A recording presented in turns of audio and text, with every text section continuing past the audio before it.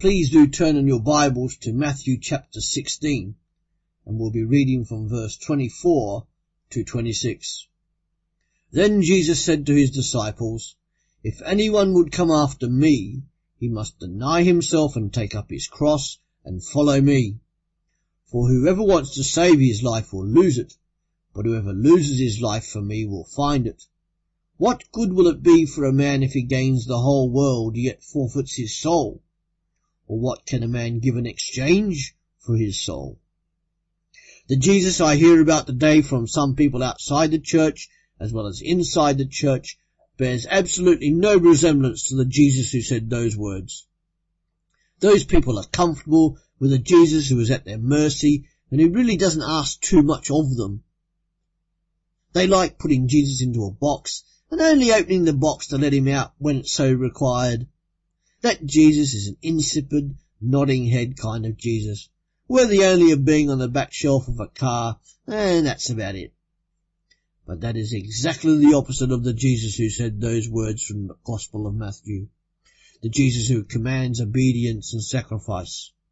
And as I look through the Old Testament, I read about how the world fell out of a living, dynamic relationship with God, but I also read how a Messiah, a Saviour or rescuer, if you like, was to be sent by God in order to restore the world back into an intimate living relationship with that God himself. And I read in the Gospels, Matthew, Mark, Luke and John in the New Testament, and I see this Messiah as the God-man Jesus Christ. And as I read the rest of the Bible's New Testament and the history of the followers of Jesus Christ and the subsequent spread of his followers, the church, through its birth and early life, I get a wow factor about him. But for a lot of people today, including those who would call themselves Christian, their view or vision of Jesus is still too small. So I wonder, is your Jesus too small? So, firstly, who is my Jesus? As I regularly read the Bible, I see at least a six-sided portrait of him. There are many more, as I'm sure you know, but we don't have time for that today, for which you might be very thankful to hear. And the first word I would use about Jesus is that he is unique. Totally unique. Never before and never to be repeated ever, Jesus Christ is a standout person from all of history. Indeed, history is divided into BC and AD, before Christ and after Christ. In all of history, Jesus Christ is incomparable and totally unique. Yet in human form we read that during his earthly ministry he had no physical beauty that would draw people to himself. We read that Jesus' body on the cross was so disfigured and tortured beyond that of all human likeness. His perfect life, his salvation work on the cross, and his subsequent rising from the dead is what makes Jesus Christ unique. Once and for all lifetime Messiah or Saviour for the entire world. Wow. Then the Jesus I see is full of majesty and awe. He's not simply a king with a crown on his head. He is the King of all kings. This Jesus Christ did not decay in the grave. He overcame death in the grave and was raised up again majestically. Paul writes in Colossians 2 verse 3 that in Jesus Christ all the majestic treasures of wisdom and knowledge are hidden. Jesus Christ, the King of kings and Lord of lords, with unparalleled majesty as the head of the church. And next I go to look into his eyes, his tender eyes. Jesus looks upon people with love, adoration, justice, tenderness and compassion. Eyes that are filled with the tears of mercy, grace, love and compassion. Eyes that are also filled with rage at injustice and sin and the effects of sin. His penetrating eyes that can separate flesh and spirit. This Jesus who is kind and sympathetic, his look of love on a world that is separated from God and a world that he is calling back into an active relationship with God. The love Jesus had when he wept in the garden as he sweated drops of blood before he was betrayed and crucified. And then there is Jesus the wise man. When Jesus spoke words, people were amazed. They were astounded that he spoke with elegance and yet with authority. They had never heard anyone speak like he did with both grace and authority. And the same is true today if we're listening. That's why we read the Bible, to find out what he would say to us. That is why we seek to hear him speak to us and why we speak to him. That is why preaching is to be seen as an act of worship by both the preacher and the listener. And then strong. Jesus is strong enough and capable enough to carry any burden that we can lay upon him. Jesus Christ gives a solid and sure foundation for all aspects of human life today. It's totally relevant. If something has a solid foundation, it will not fall and cannot be destroyed. Indeed, Jesus Christ will never fall or decay, such as his imperishability as the everlasting God. Jesus Christ is solid, dependable and strong. Nobody and nothing can stand against him, and if we are truly his, then we ought not to fear or worry about anything, for we will be under his protection forever. So unique, majestic, tender, wise, strong, and now finally lovely. My Jesus oozes loveliness. He gives out a sense of exaltation and joy is not always externalized loudly as some people think, but it's also internalized or can be internalized quietly. So if somebody is filled with joy, don't always expect it to be seen. Jesus is altogether lovely and lovely altogether. Jesus is beyond compare for the things he has done and the things he will do. He is altogether lovely in regard to his person, his humanity, his birth, his life, his ministry, his death, his resurrection, his ascension, his exaltation, his glorification, his grace, his protection, his tenderness, his power, his wisdom, his vengeance, his judgment, his majesty, his redemption and pardon. And I could go on and on. That is my Jesus, unique, majestic, tender, wise, strong and lovely. I ask you again, is this your Jesus? That is my Jesus whom I seek to serve and obey every second of every day of every year. This Jesus I seek to obey in every facet of life. And it is this Jesus whom I depend upon and personally know to be totally reliable in every way. But so what, you may say? Those outside the church certainly ask it. As I go about my daily business, I know that he has always been dependable and goes ahead of me. Amazing. This is the Jesus who commands self-sacrifice and obedience. This Jesus who commands his followers to rely solely on his sacrifice and their dependence upon him for all things. Jesus Christ who commands all his followers to a life of total obedience to him and him alone. This Jesus who died on a Roman cross 2,000 years ago, who is the same Jesus who was raised from the dead without decay into newness of life, and who ascended to the right hand of God the Father. There is only one Saviour for the world, and there will never be another. And despite the bleeding of other religions and faiths, Jesus never said, I am a true vine, a way, a truth, and a life, just as he did not say, I am a shepherd, a door, a light, or a bread of life. No, Jesus Christ is the only way, the only truth, and the only life. Jesus is the only great shepherd and the only door to life with God. Jesus is the only light of the world and the only bread of life. Jesus calls everyone to partake of the nourishment and shelter only he can provide. And sadly, very sadly, only a few respond yes. Are you one of those? And then thirdly, there's the wow factor. What does wow stand for, I hear you asking yourself? It means worthy of worship. Jesus Christ most certainly is that. The Jesus wow factor involves Jesus being radical and relevant. Even a very brief look at the Gospels will reveal that about Jesus.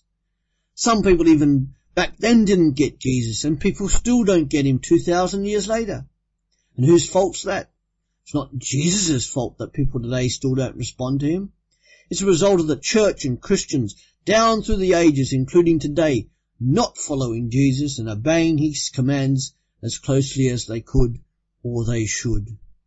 People out there, outside the church, are looking at the church and Christians, looking at how we behave, how we speak, how we drive our cars, and looking to see if we are any different to them and looking to see what difference Jesus Christ has made in our lives. They are looking even if they don't know that they are looking. That's why my parents thought churches were dangerous places and Christians were all brainwashed and deluded people. They didn't hesitate to tell me that is what they thought about Christianity. But I responded to the call of Jesus Christ, rebelled against my parents, and became a follower of him some 30 years ago. You could say I am the white sheep of my family, so far anyway. And fourthly, we are to be little Jesuses. The word Christian means little Jesus. When living in London after church each Sunday, we would go to this one particular Chinese restaurant for lunch each time. Often as a group of 12, 15, 20 of us entered and walked up the stairs to take our seats, they would say, "There go the little Jesuses." These restaurant staff would mean it mockingly, but we took it as a compliment, because that's what being a Christian is to be, a little Jesus. In our local community, wherever we happen to live, work, or be, we are to live lives worthy of Jesus Christ, being transformed by the Holy Spirit who lives inside each one of us, as if we are his, and being totally and willingly obedient to him. Loving God and loving others by showing compassion, helping others, and being the voice of Jesus Christ to a community out there which is rapidly decaying. The world out there in this community will know you and I are Jesus' followers if we are obedient to him, practically showing love to all. Oh, that we as the church would love each other instead of fighting with each other. Imagine this community transformed for Jesus Christ, having got the wow factor. Imagine this community filled with people seeking to know about our Jesus, because the Christians here of all churches were sacrificing their time and possessions, wanting in every aspect of life to give Jesus Christ the glory and honour that is worthy of his name alone, just as they did in Acts chapter 2. Loving God and loving others as he commanded would spread the wow factor through our community, through our local communities, both large and small. Transformed communities of people devoted to Jesus Christ and experiencing the power of the Holy Spirit in bringing people back to God the Father. The wow factor is not always an exuberant experience, but also covers the silent, contemplative and gobsmacking experiences. Jesus Christ doesn't just live in the loud, as some would proclaim, but also in the quiet, where the small, still voice of God is whispered. Don't be like the only man who left Jesus' presence in sorrow. Let me read about him to you. Matthew 19, verse 16 to 30, from the Message. Another day a man stopped Jesus and asked, "Teacher, what good thing must I do to get eternal life?" Jesus said, "Why do you question me about what's good? God is the one who's good. If you want to enter the life of God, just do what he tells you." The man asked, "What in particular?" Jesus said, "Don't murder, don't commit adultery, don't steal, don't lie, honour your father and mother, and love your neighbour as you do yourself." The young man said, "I've done all that. What's left?" "If you want to give it all you've got," Jesus replied, "go sell your possessions. Give everything to the poor. All your wealth will then be in heaven. Then come follow me." That was the last thing the young man expected to hear, and so crestfallen he walked away.